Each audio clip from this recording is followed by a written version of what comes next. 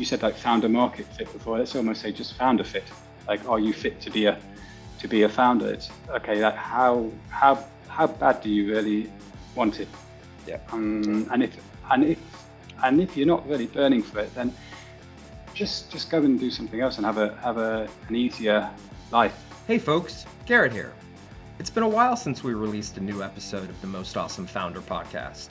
Frankly, we were a bit busy, launching the inaugural WHU Startup Accelerator. But the program was a success, and our 8 cohort startup teams are off building the next great WHU ventures. That being said, our guest this week is one of our accelerator mentors, Nathan Evans. Nathan is co-founder of e-commerce startup Fulfin. He is also a director at the Founder Institute Munich, has 25 years experience in banking and fintech, and just so happens to be a Kellogg WHU Executive MBA alum. Nathan and I had a really great conversation about his fascinating career trajectory, from studying physics to the trading floors of London, from banking to product management to founding Fulfin. We even managed to talk about poker as a metaphor for entrepreneurship. So I hope you enjoy listening to this episode as much as I did the conversation.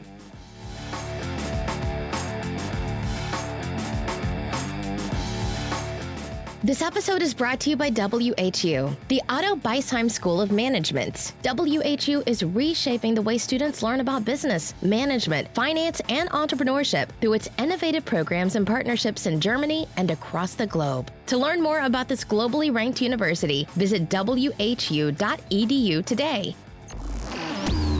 Coming to you from WHU on the banks of the Rhine River in beautiful Vallendar, Germany. This is the best and most awesome founder podcast. A show about entrepreneurs, innovators, advisors, and educators, and the stories that make them who they are today. Nathan Evans, thank you so much for joining our humble podcast today. It's great to have another inspiring WHU alum join us. There you go. Thank you very much. It's very, very good to be here on a Friday evening. Nothing better. Indeed. It was easier to say when there was a complete lockdown. Now I feel a little bit guiltier getting people to do this, but thank you again for joining us. Of course, you were a mentor for our accelerator program, so you've already had some opportunities to connect with our young founders with your alma mater. So thank you on multiple levels. But today we're here to talk about you. As I mentioned to you, one of the things we like to do on this podcast is highlight inspiring entrepreneurs from the WHU ecosystem. You certainly qualify. So I'm looking forward to hearing your story and where you come from and how you got to this place you are right now. So why don't we kick off with a little storytelling, and why don't you tell us a little bit about your founder experience and journey? Okay, and thank you, sir. You will make me blush having seen the people who have been on this podcast. It definitely feels like standing on the shoulders of giants, because there have been some great achievers there, and I still feel we are very, very much at the start, even though it's 3 years. And you look back and you see so much achieved, and then you look forward, and it's still the mountain to climb. But it's really great to be invited. I'm picking up on that WHU invite as well to talk to the guys in the current accelerator. That is equally as inspirational for me and such a learning for me as it is for them. I think these guys are so hot, and these guys are so passionate about it. I would do that rather than sleep or do anything else, and that's pretty much what I end up doing, unfortunately. But thank you very much for bringing me in to meet the other mentors as well. There's such a great group of people. So. I'm Nathan. I'm British, which cannot be hidden away. I think I am also a German, naturalized German since 3 years, and Germany's been a part of my life since 2001. And I'm the co-founder of my company Fulfin, Financing E-commerce, with my colleague Freddie, founded in 2018. And when we're a fintech lender, we call it Fintech 2.0. So really the new breed of lending, which is very, very much more data-driven than it's ever been before.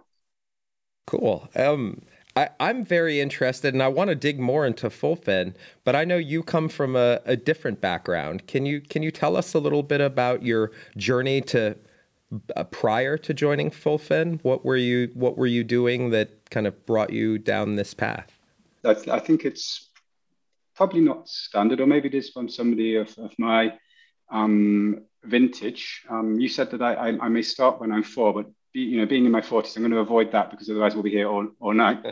But I came from a non-academic background in the UK, and then was the first one in my family to really go to university, and I just studied what I had a passion for at the time. Nobody told me you're supposed to do anything other than that, proper career planning. And at the time, it wasn't really so much there. So I studied physics in London at a good school called Imperial, and it was very, very much the case at the time that after Imperial, you went into research, industry, or you went to the city of London, so the finance area.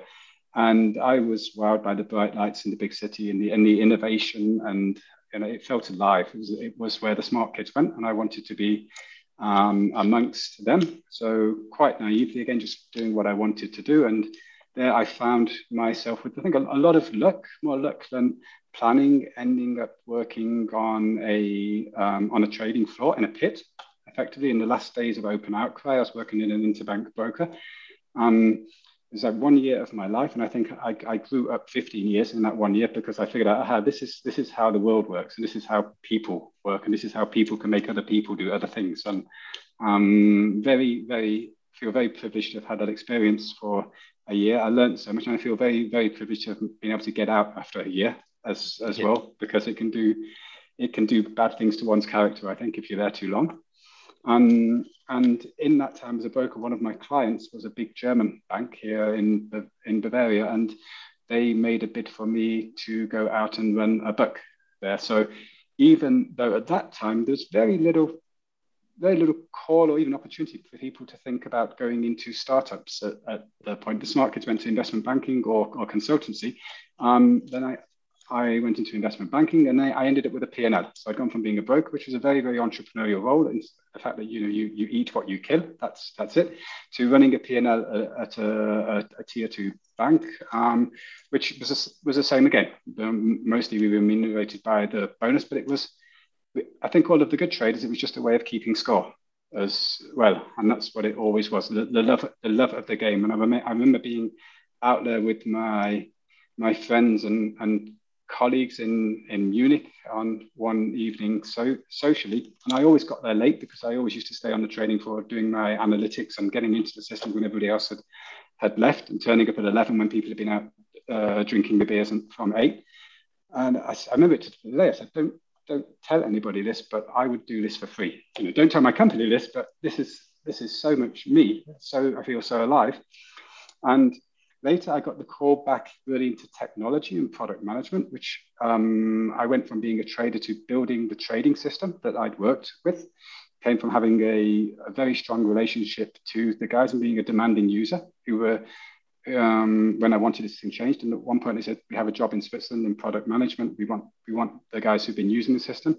So that looked like a very interesting opportunity. And I came into product management, which I thought was totally... It was so interesting. It's probably as close to being a founder or a head of a company as you can be if you do it properly without actually being that. But it's not quite your baby.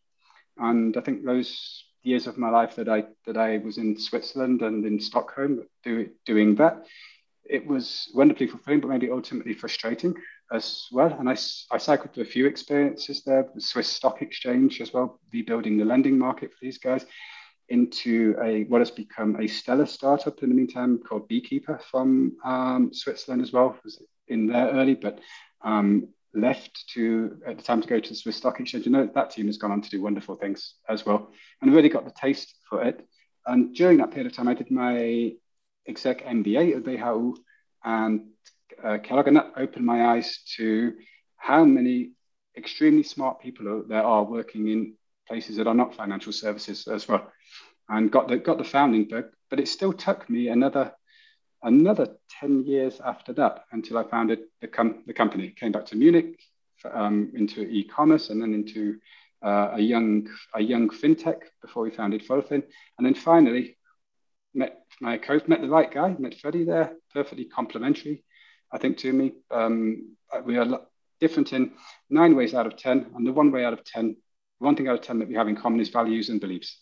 He is as straight as can be, and he's a rock, and he has a great work ethic, and he's very, very intellectual in the positive way. And that was it. And then we've been fighting the good fight ever since. Wow. I mean, there's so many things I want to unpack from that story that I found fascinating. And I was scribbling down a couple notes, and I was running out of time to scribble them down because there were so many thoughts that I had.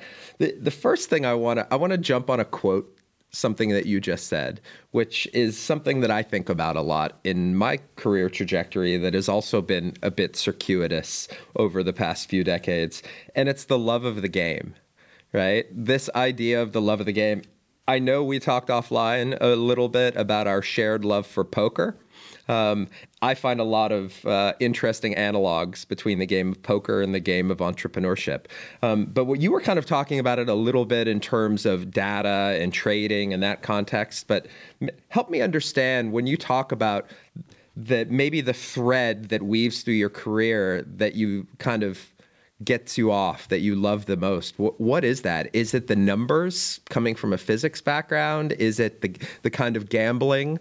Is it the risk reward ratio? What is it that gets you off the most out of all those experiences? No, it's not the numbers per se, not in the nitty gritty 10th decimal point type of way. It's not gambling, because I'm the largest critic of gambling, if it is of gambling in the sense of roulette. And I'm the biggest proponent of gambling in the sense of poker, which is playing a multivariate game amongst different players with incomplete information and putting a situation where you have to make a decision without knowing all of the facts, where you have to think Bayesian to have a chance as well. So what do I know, and what can that help me figure out from what I don't know? And that's what gets me off, like solving problems and making the right decision. We said in poker, and I played a lot in Munich a few years ago. It was basically don't be so results orientated. Like the cards come as the cards come, but it's about you keep making the right decision, and you keep making sure that you have the frameworks to make that right decision, and you will do good. You might run bad, you might run good, but you will do good in the end if you do that. And that's the challenge. That's the personal challenge, trying to take a really difficult to understand situation, a complex problem, making it a lot less complex and figuring out what the drivers are. And yeah, that keeps me young. And if I have to stop doing that and somebody starts making decisions for me, then I don't think I'll feel it's the time to keel over, I think. Right. Well, I mean, I love what you said about, playing the games with incomplete information and leveraging the information you do have to kind of fill the gaps. But the other thing I heard you say, which is something that I think about a lot, and I have a few friends that are professional poker players, and it's the long game. Like some people think you go to the poker table and you play with the chips for that day, but the professionals have a chip stack that they play over the course of a year. They're looking at the returns in the long game. I see entrepreneurship kind of like that too. Some people think starting a company is just this thing that you do one time and it's either boom or bust, but great entrepreneurs are collecting experience throughout their lifetimes.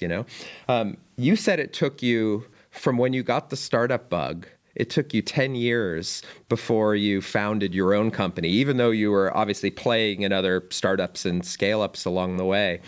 What was that trajectory like? Was it what did you feel held you back before you finally pulled the trigger? Was it finding your co-founder? Was it finding the right opportunity? Was it learning more? What was it that kind of made you pull the trigger?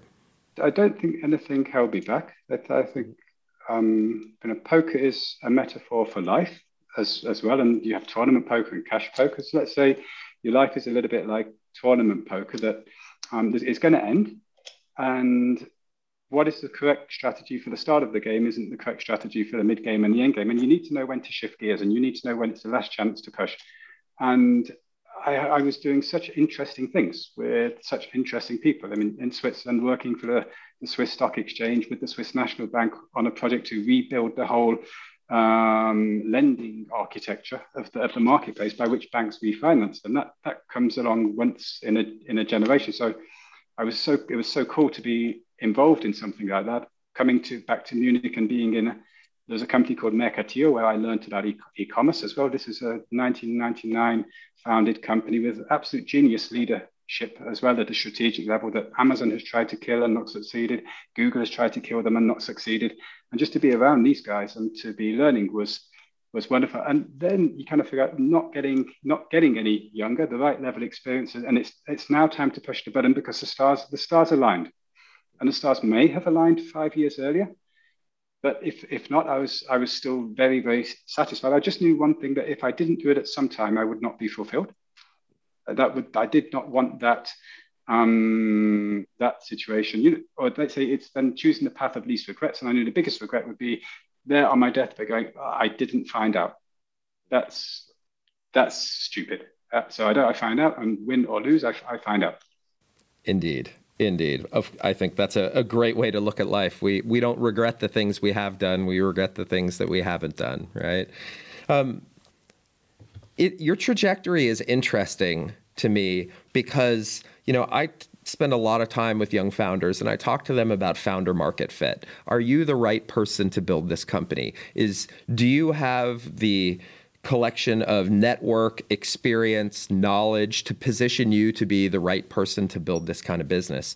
Now, Fulfin is a business that is lending for e-commerce companies. You started in lending, you went into tech, into product, you went into e-commerce. Was this kind of career trajectory just giving you the learning, setting you up for this opportunity? It sounds like a perfect stair step to get you where you are now.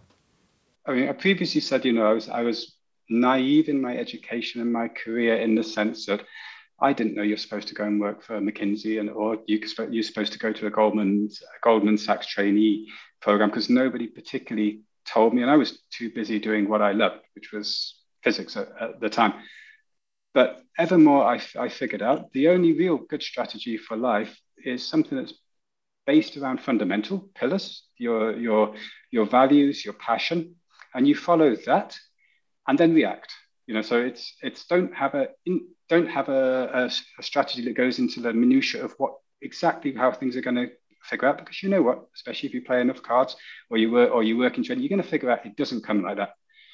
Something comes and you're going to have to react. So I was figuring out, it's making a lot of sense for me to be in fintech and to have e-commerce. That's going to put another block in place, and it was all coming together in a very broad outline, and it felt that I'm really, really, really strong in this space, really well connected as well, and I have an unfair advantage via that at the right time. I think it's very very good what you said about founder market fit, to express it like that as well, and for these guys to ask themselves the question at the start, especially I think with finance and fintech as well, is probably a lot more relevant than other spaces. It's probably easier spaces to go into if you're a young founder than that.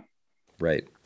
Well, I mean, I think you probably experienced something similar that I did, which is, I didn't come from a tech or a business background. I studied development economics. I worked in that space for a long time, 10 years, consulting for the UN. And it was in that experience that I identified a clear problem that I thought that I could solve with tech, which ended up turning me into a technology founder that I really never had on my radar before. I'm curious, from this journey that you went through, how did you kind of get to the problem? Maybe you could talk about the problem that Fulfin is solving, how you kind of identified that problem and what you guys are doing to address it. Let's kind of dumb it down as much as we can or simplify it. There are great young companies with great founders who have proven that they have product market fit via traction, who, due to the cost model, the cost structure of the domain within which they're in, cannot possibly scale via retained earnings that need external capital. They can't get that capital. And that is partially for regulatory reasons and is partially for a systemic naivety that there is within the financial services. Remember that young companies are difficult to understand. Asset-light companies are just not favored by banks as well. And what do we have with e-commerce? And this is a problem that we're generally solving, which is working capital and growth financing for young e-commerce companies. But what these guys are is de facto asset light, young, high growth, everything that that scares banks. And what do they really need? They need short-term recyclable loans, because they're looking to finance their cash conversion cycle of buying goods, importing goods, and selling goods, or investing in performance marketing to sell goods. That's what can help them grow. And the lenders that we know, generally, they don't like to do short-term loans because they have a certain cost base. They are regulatorily constrained from lending to young companies. So this that ticked the box for us as a problem, because what we didn't want to do was subprime. We did not want to lend. Banks do 90% of things right in terms of understanding the credit profiles of their clients. And 9 times out of 10, when the bank says this is not a lendable situation, it's perfectly correct. And we wanted to find the opportunity, which was the 1 time out of 10 when it's not correct, when that decision has been made because of some systemic bias that exists. I'm just thinking a little bit of our audience. And as you know, at Vehu, there have been a lot of e-commerce businesses and marketplaces come out of this ecosystem. Many of them were capitalized with equity financing, right? And grew through Series B, Series C, Series D, and above. Is this more of an earlier stage alternative to disrupting the cap table? How do you fit into the capitalization model surrounded by equity finance for a younger company? Everybody's kind of happy when people talk about like a marketing mix, and everybody's happy when you talk about a tech stack as well. So different horses for courses, different tools to solve different problems. And people, for some reason, probably because money is fungible, think that all forms of financing are almost equally suitable and equally applicable to every situation. It's just not true. One should think of a financing stack as well, or a financing mix at the very least. And I think one of the most naive decisions that a young founder or businessman can make is to use equity capital, to use growth capital to finance working capital. Okay. So equity is the most expensive form of capital that there will ever be, but it is for a reason. It is the most flexible form of capital that there will ever be. It's the right capital for building the foundation of your business, for making long-term investments which are going to pay off in years. And working capital is effectively when there is a proven money printing machine, where if you tip money in up here, then in a few months, more money is going to come out down here, then you don't need to be paying the equivalent of hundreds of percent per annum to finance that with working capital. With growth capital, you then need a provider of working capital, and that's where we come in. So it's not the 1-2% a year of banks. It's like a fee-based lending, but it's not the hundreds of percent a year equivalent of an equity investment. And so people get to flexibly finance this money printing machine of buying and selling products or investing in performance marketing, and to recycle that as often as they want to do, and all the time just retaining ownership of their company. And I think that's the big thing. That's the pitch that not only we make, but lots of alternative lenders make. It's that we're an alternative to, one could say that, some mix out of credit cards, an overdraft, and certainly equity in investment. We're one of those products that allows you to keep ownership of your company. Gotcha. And what is the kind of profile of the types of customers that you have? Is this, a $500,000, million ARR type small business? Is it an early stage startup in growth mode? What do you what segment do you guys target? Mm-hmm. I like the question because it just gets me thinking about the guys as well. And it's easy to visualize. And I say that they're the hoodie brigade in many ways. So they're extremely entrepreneurial, but they're the bootstrappers. These guys are they've started with nothing. The smallest loans that we will do for a company will be 1,000 euros. We're not doing that to make money. We're doing that as a type of acquisition trade at the end of the day. Like, we want to get these guys early and get to know them because they scale extremely quickly. And the biggest clients we have are 8-figure ARR guys, but kind of high six figures, 7 figures. That's pretty much usual. 1 to 5 man teams. owner operators all the time, asset light, team light, everything outsourced. That's how it goes. Gotcha.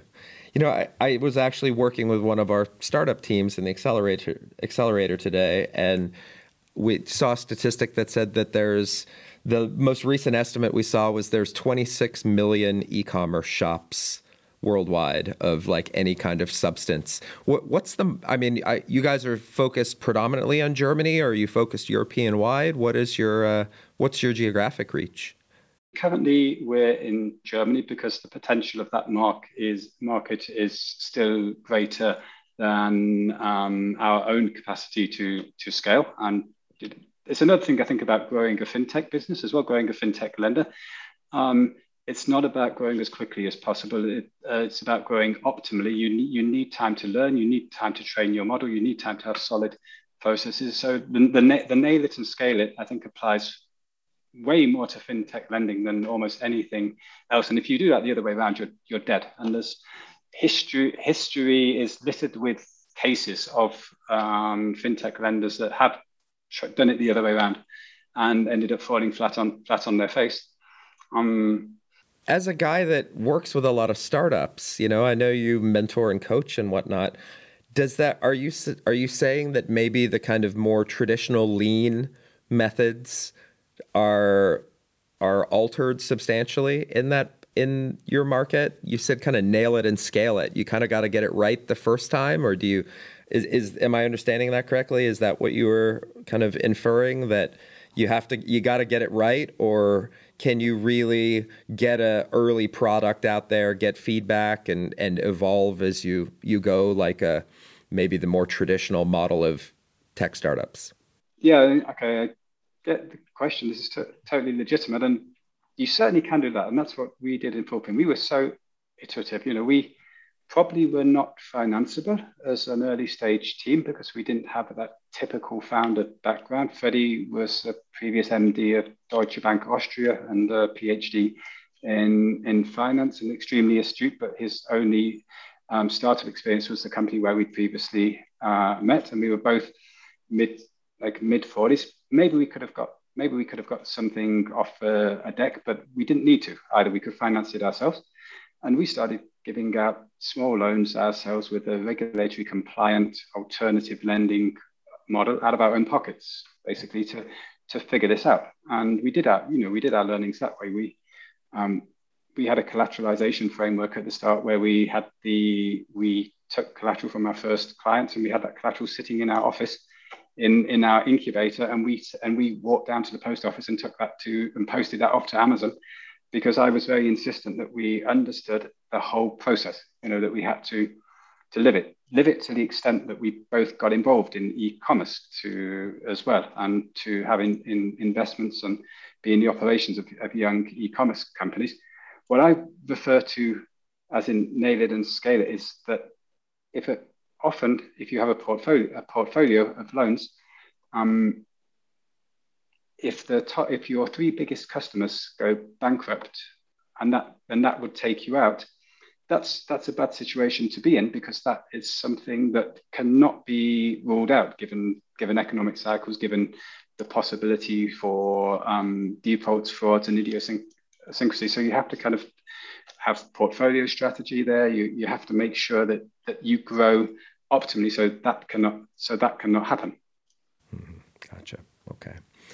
I want to ask one more question about e-commerce, because I think this is something, it's such a part of the entrepreneurial culture in this community. As someone that probably has pretty deep insights into a lot of e-commerce companies in Germany, maybe project out a little bit. I mean, there's so much interesting things happening in this space. I mean, there are companies that are, raising 8-figure euro amounts to buy up Amazon shops. There is this kind of amalgamation, Amazon eating the world, whatnot. What's your take? What's e-commerce? How is it going to change in the next 5 or 10 years? Do you have some predictions? Probably predictions regarding how commerce as well is going to, how retail is going to change. So where I live in Munich, at the Münchner Freiheit, right on the corner of the Münchner Freiheit, there's a big Karstadt store standing in there. that thing's not there in 10 years. It's you have to walk around it twice to anecdotally figure it out and try and think of what sort of square meter price there must be for retail space, and it is a truism. It simply cannot exist. It cannot compete. And we love really being right at the heart of how retail and e-tail has changed over the last few years. That even e-commerce used to be a big man's game before. It used to be so actually quite cost intensive to set these things up, to set up a shop and to then have enough products, because you were actually selling via a shop. And then there became the advent of marketplaces, enabling people to start with one product, enabling people to kind of have an investment of 2,000 and scale it from that. And that, I think, that is going to be ever more the case. It's going to be an ever lower entry value, which is ridiculously low at the moment, but it's going to be ever tougher for those guys to then make it. So I think we're going to see like a lot more people trying, and it's going to be easy to try, and a lot more people failing, because the bar is being raised in the sense of the competencies that you need. You can't bring the 700th. The typical example used under Amazon sellers is garlic presses. There's no market demand for it. So to be able to find a good product, a good niche, and to be competent enough to manage everything that you need to do, which is to design the product, launch the product, scale the product. It's going to take an even better quality of entrepreneur than we currently have. Great for the consumer, because more choice, more products, more individualization about it. I don't think it's a bad thing at all. It's just different to what we have now. Well, it's interesting because, I mean, I completely agree. There is obviously this democratization of e-tailers. Anybody can open up a Shopify account and set up an online shop pretty easily these days and get to market in hours, even, for that matter. But then there's this gravitational pull of the behemoths in the room, right? The Amazons, and in the US it would be the Walmarts and these other big players, that their gravitational pull is getting bigger and bigger. I've definitely talked to some people that think that the democratization movement's going to take over and things are going to kind of segment out again, and the monopolistic big players won't be as powerful anymore. Other people think that everything gets eaten by the monsters. What do you think? It's too big to be eaten by the monsters. Even these roll-up guys that you were talking about before, who are kind of buying up brands. I can't remember exactly what fraction of 1% it was of the total e-commerce landscape, as a total Amazon ecosystem that Thrasio has managed to buy.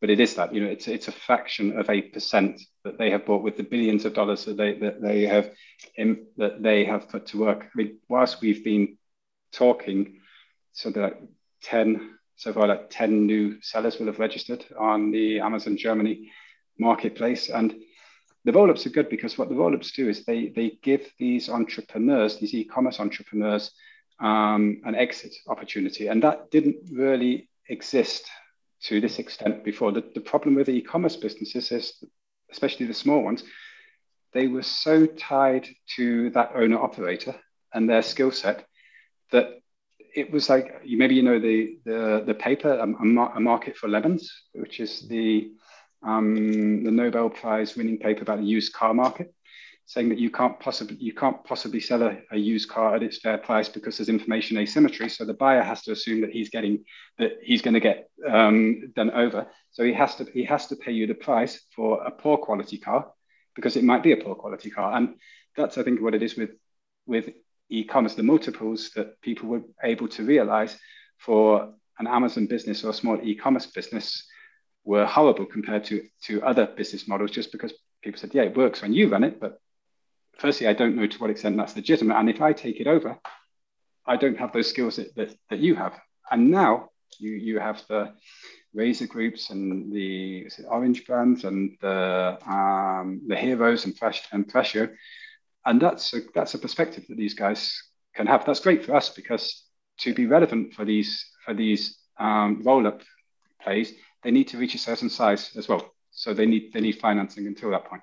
Right. But yeah, that's what I was kind of getting at. What I was thinking is that must be a great dynamic in the market for Fulfin, right? These companies now see exit opportunities. They don't necessarily have the growth capital to scale. That's where you guys fit into that ecosystem a little bit. Yeah, we've had that case already. We've had guys of ours who have financed with us and then exited, and it's not a terrible thing for us at all, because the market is so good, and it's just the challenge for us is to think about products and services that potentially we can now use to monetize that, because we own these guys' financial profile from so early on that we have far better insights than anybody else is going to have between the winners and losers. And now we're thinking, okay, what is there beyond lending perhaps that could be interesting for these guys, so we can help them exit well. Right. For a guy that said he's been kind of a data geek for 20 years, I could imagine you're licking your chops. There must be some fascinating insights you see along the way. Yeah, it's data in a, it's anecdote, it's product. It's like product management, talking to these guys and figuring out figuring out the problems, really. Gotcha. So Nathan, I want to switch gears a little bit, because I know that you like me, one of the things that you love to do when you're not building your own ventures is help other founders build theirs. You've mentioned, obviously we talked about your role as a mentor for the WHU Accelerator, but I understand you work with some other programs as well supporting entrepreneurs. Yeah, since 2018 as well, I have been running the Founder Institute program in Munich with a team of fellow directors. And it would potentially not be the correct decision for other people whilst building a startup. For me, it was quite clear that this was very much aligned. This was kind of our early stage customers that I was going to be able to help. And also it's just a passion of mine as well. So I would be rather doing this than watching England play Germany in the quarterfinal. So yeah, I have an immense amount of pleasure from working with these really early stage guys. We take them from idea to incorporation within the program. Gotcha. Well, so I guess next Tuesday evening you'll be free and available. I think the whole world will be watching that game. That's for sure. But I will probably watch so I can keep up with the conversation. But it's it doesn't get me hot in the same way that seeing some of the guys that we have coming into the FI program, or seeing the customers that we have with Fulfin, and just seeing them grow, seeing like really good guys get what they deserve by putting in the work. Amen to that. There is nothing more enjoyable for me either to see that. When you work with founders, are you focused more on finance? I know we talked a little bit about, capitalization and finance. What's kind of your niche when you support aspiring entrepreneurs? The program per se covers all the bases. Like, it's a 14-week program, and we will cover everything from vision and validation to go-to-market, product development, growth, hiring, equity, and funding. And into this program, we will bring different mentors for each topic and experts. And often within this program and other FI programs around the world, I'll certainly go and mentor on equity and funding, because I feel that's kind of a core competency. But product as well. I'll be more involved in that, and any topics around, I'd say, the market validation, I think, is like, look at this critical thinking before you go and invest a lot and make the mistake. Yeah. Being customer centric. Yeah. You like me, I built a company in Germany 11 years ago. And then ended up moving it to the US. I came back a decade later. I've seen massive changes in the startup ecosystem here. You've got your fingers on the pulse, at least in München, of the activity. What have you seen? You've been here now 20 years. How have you seen the ecosystem and the resources for entrepreneurs evolve over that time? I mean, I think myself, it wasn't even on my radar for the first of those 10 years in Munich. I know, 2014, 15 was still still very, very small. And then we, even as Fulfin, and in our early days, we were subject to the realities of the growing interest in founding. That we were in an incubator or an early stage incubator accelerator called Verkines in Munich, which is really well known. It was set up originally as a game, basically for gamers, and then spread its wings a little bit. And we were there for 2 years, and after 2 years, we were kind of told, guys, it's been great having you, but the next generation's coming. You've got to go and find somewhere else to live. And we know 3-4 years ago, this place was half empty, and you could hang around for that time. So there's the actual interest that is there, confirmed also by what we see in the FI program. We get ever larger cohorts who are coming in to start with, but because it's easier, the quality drops as well. There are people that believe it's a lot easier than it is. And we have, for example, we have the founder of the Founder Institute, Adio Rezi, who comes across sometimes. And this is an 80-hour-a-week guy on holiday. Yeah. And somehow in Germany, that's still, if you profess that, if you say this might be the level of dedication that you need to put in to build a company. And if you don't want to do that, it might be better if you don't start. Then you might get hit with a wall of hate about, it's important to have work-life balance and this idea. I don't want to be apologetic about it, though. I do believe it needs to be all-encompassing for you to have a chance. It is so difficult, and I think there are a lot of people coming in with a level of naivety, like blauäugig, I think we would say, wouldn't we? Yeah. And we notice that in the FI program. The FI program is rigorous. It's selective, but it's also very rigorous as well. And we lose 70% plus of all starters in that program, because if you don't achieve what you have to achieve, we have to ask the guys to leave. And that program is nowhere near as tough as being a founder. Yep. Yeah, indeed. I think in recent years, there has been it's become a zeitgeist kind of topic, right? The sexy thing to do to be a founder. And I'm going to go start a new venture and, get this visibility and be the cool kid on the block as an entrepreneur. But I think the people that have done it a few times realize that it's a frickin' grind. It's a lot of work. It's hard. It's exhausting. And like you said, it's all encompassing for sure. And I think there is some balance that's required to maintain your sanity through that journey. I've certainly been sucked in deep, but it's not something you do for shits and giggles. It's something, if you're going to commit, you better go all in for it. Yeah. I just advise people not to do it, basically, and then let them convince me that they can't do anything else.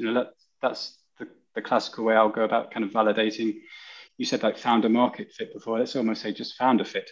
Like, are you fit to be a founder? It's okay. Like how bad do you really want it? Yeah. And if you're not really burning for it, then just go and do something else and have an easier life, because you said I'm not allowed to quote Elon Musk, didn't you, at the start? But what is the one about standing on the abyss, looking into the abyss and chewing on broken glass? Yeah. That's the one that I use too. But there's something to that for sure. Yes, and it's not fun on many occasions, and you have to be kind of masochistic to do it. But if you are at that particular ilk, then it's ultimately rewarding as well. Like seeing a company grow, seeing your baby grow.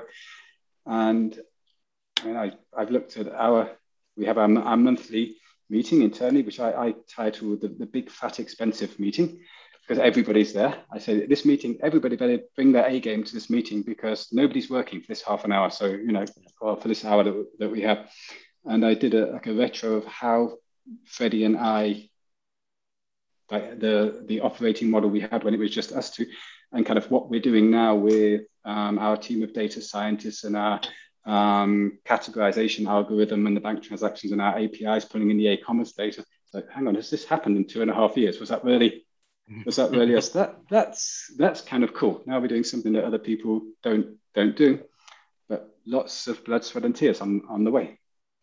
Right. Well, you said something earlier about, you felt like you had to do this, like you would regret it if you didn't. And, I always think of when I ask founders, like, why, always understand your why. And I call it the have to test, right? Like if you say because I want to, because it sounds like something fun to do, there's a pretty high probability that you're not going to make it through that journey. We had Steve Blank on the podcast a while back, and he said he would get students at Stanford.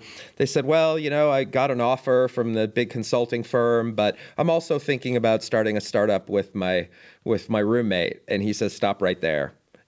If it's a choice, you shouldn't be doing it. And I think it's this idea of like, if it's just something that you absolutely have to do. And, I've built 4 businesses, but I have stopped building almost 10 of them early because I got to a point where I realized, okay, here's where I'm at. I know what's ahead. Is this something that I am intrinsically motivated, inspired to do? Is it something that I just absolutely have to do? And if the answer is no, I'll let it go, and, it's hard. Sometimes it takes having done it a few times to know, back to the poker analogy, the Kenny Rogers, know when to hold them and know when to fold them, But I think a lot of people get caught in the hamster wheel thinking this is something they want to do, don't have that deep intrinsic motivation to do it, and will eventually run out of fuel. I think it's the mindset. It's the, I guess I quote myself to say again, the love of the game. That's as far as I'm concerned, the only reason to do it. Because if you focus on anything else, you're going to be disappointed, and you're not going to stay the course. And the quote I like is the Hillary quote for climbing Everest. Not sure if you know it. Why did you climb Everest? Because it was there. It was there. Yeah. What else am I going to do? And that has to be it at the end. What else am I going to do? And if it isn't that. If you don't say that to yourself, then there's far better ways to find fulfillment in life. Indeed. Well, Nathan, I think you just named the episode of this podcast, The Love of the Game with Nathan Evans. So I like to wrap up all the episodes just asking 3 kind of quick questions that I ask all of the entrepreneurs that come on here. So I'll start with one that I'm really looking forward to hearing from you, because you have had a really interesting career path that seemed serendipitously to take you to where you are today. So in your years of experience in the finance world, in the product world as an entrepreneur, what can you point to anything that you learned in that journey that you like to share with younger entrepreneurs, or you wish you had known earlier on in your journey, a little nugget of wisdom that you could provide to our audience? Yeah, I've learned so much, and maybe the love of the game is also the love of learning. That's it. But I wouldn't ever say I wish I had done that differently. Don't ever be in a situation where you are going to say I wish I had done that. Except as the poker player, you're not going to, or it's some things are going to go well, some things are going to go poorly. Try to make the best possible decisions you can, given the information that you have at the time. And the only way to do that is to keep it as simple as possible and follow your passion. That's it. Everything else, you're going to end up running the risk of being exactly wrong rather than approximately right. I love this expression as well. And if you just follow that, what you enjoy and drives you, you can't be wrong. So that's the only thing I would say for people. If it's that clear in your heart, you need to do that. That's what you do, and it won't be a mistake. Right. Well, you got to lose some hands to win the game, right?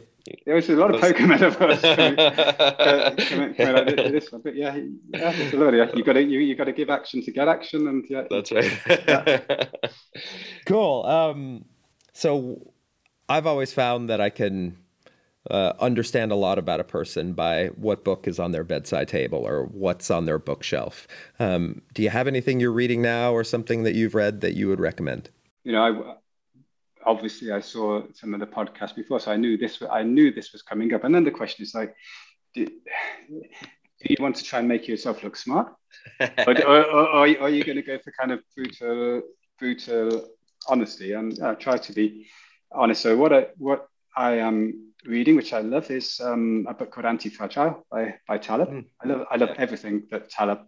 I love how the guy thinks. I love the frameworks that he uses and applies. I think it's similar to books like for economics as well. It's the same type of looking at it with an economist or a physicist rationality of it, reducing it. I'll do the Elon Musky